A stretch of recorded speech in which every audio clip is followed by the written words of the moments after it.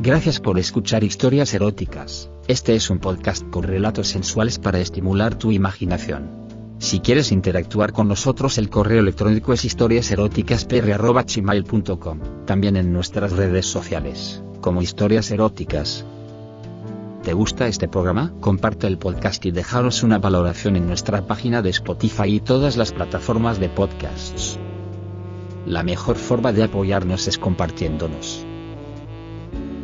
En nuestras historias podrías escuchar conductas sexuales de alto riesgo. Oriéntate con profesionales para conductas sexuales seguras. ¿Se han dado cuenta que esperas algo con ansias y no llega? Te frustras y maldices al mundo por conspirar en tu contra. Bueno, eso me pasó a mí. Todo el día estuve esperando una llamada de la empresa de mensajería que perdió mi envío que me llegaría del extranjero.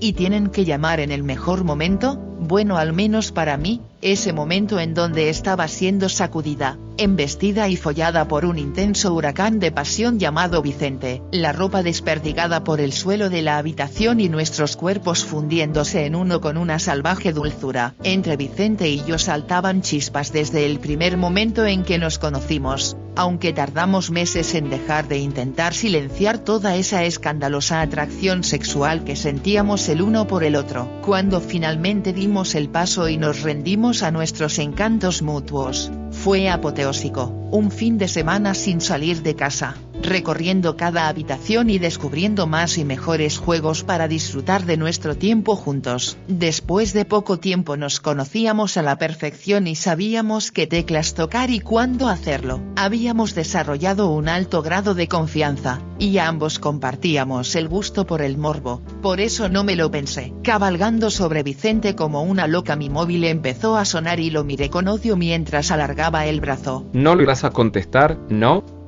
Me preguntó. Necesito hacerlo, pero tú no pares, respondí. Al otro lado del teléfono una voz masculina con menos personalidad que una mesa intentaba convencerme de que el error no era de su empresa. Me costó que me dejara hablar, pero en cuanto comencé me iba volviendo más y más convincente, sin dejar de mover las caderas sobre mi huracán de pasión y viendo su cara de incredulidad y picardía. Le debatí todos los puntos que me exponía. Claramente era error suyo. ¿Por qué iba a pagarlo yo? En pleno discurso Vicente me hizo un gesto para que me levantara, y mientras escuchaba la réplica al otro lado del teléfono, no me dio tregua y me apretó contra el espejo, provocando un involuntario gemido al contacto con el frío cristal e imposible de disimular cuando se vieron aumentados progresivamente con las embestidas enfermizas de mi amante, con la idea de que un desconocido pudiera oírnos mientras él estaba dentro de mí. Se excitó más aún, me daba con tantas fuerzas que casi no podía hablar ya que mi boca quedó tan pegada al espejo que me imaginaba que había otra chica por delante la que besaba apasionadamente y sin tregua. Escuchar la voz protocolar con ese discurso aprendido de memoria me era indiferente por completo, me interesaba de la manera tan deliciosa en que mi sexo era invadido por el miembro de ese pervertido hombre que no me daba respiro. La conversación cada vez se hacía más difícil.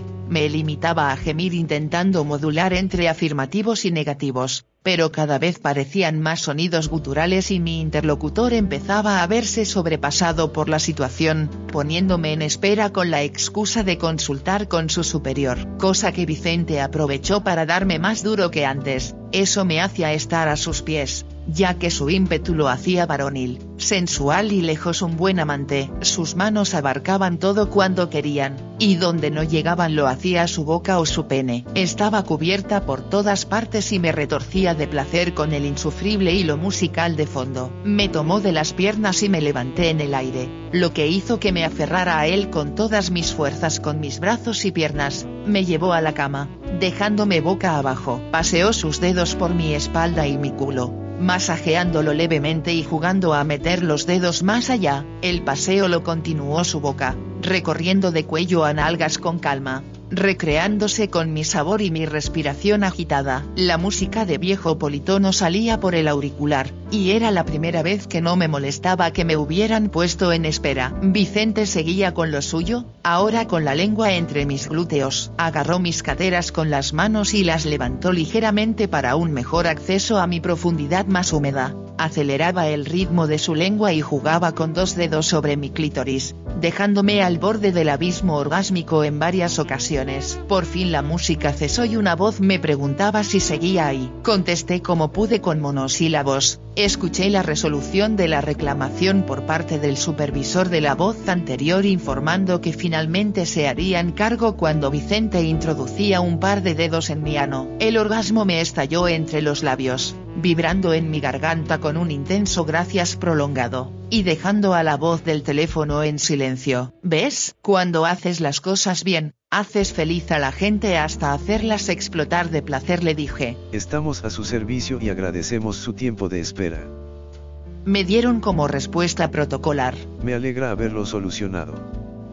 Dijo la voz al otro lado del teléfono. Espero pronto noticias de mi envío, le dije y colgué. Siempre me quedará la intriga de qué pasó al otro lado del teléfono. Si llegó a enterarse el supervisor y la primera voz de lo que pasaba, o si provocó alguna reacción posterior. Me imagino a los 3 del call center en medio del café hablando de la mujer cachonda que reclamaba por su envío y lo bien que lo debió estar pasando mientras esperaba una respuesta. Sea como sea, Vicente y yo tenemos un nuevo recuerdo que nos sobreviene cada vez que suena el teléfono. Pasiones prohibidas, marca registrada. Gracias por escuchar Historias Eróticas. Este es un podcast con relatos sensuales para estimular tu imaginación. Si quieres interactuar con nosotros, el correo electrónico es historiaseroticaspr@gmail.com, también en nuestras redes sociales, como Historias Eróticas. ¿Te gusta este programa? Comparte el podcast y dejaros una valoración en nuestra página de Spotify y todas las plataformas de podcasts. La mejor forma de apoyarnos es compartiéndonos. En nuestras historias podrías escuchar conductas sexuales de alto riesgo. Oriéntate con profesionales para conductas sexuales seguras.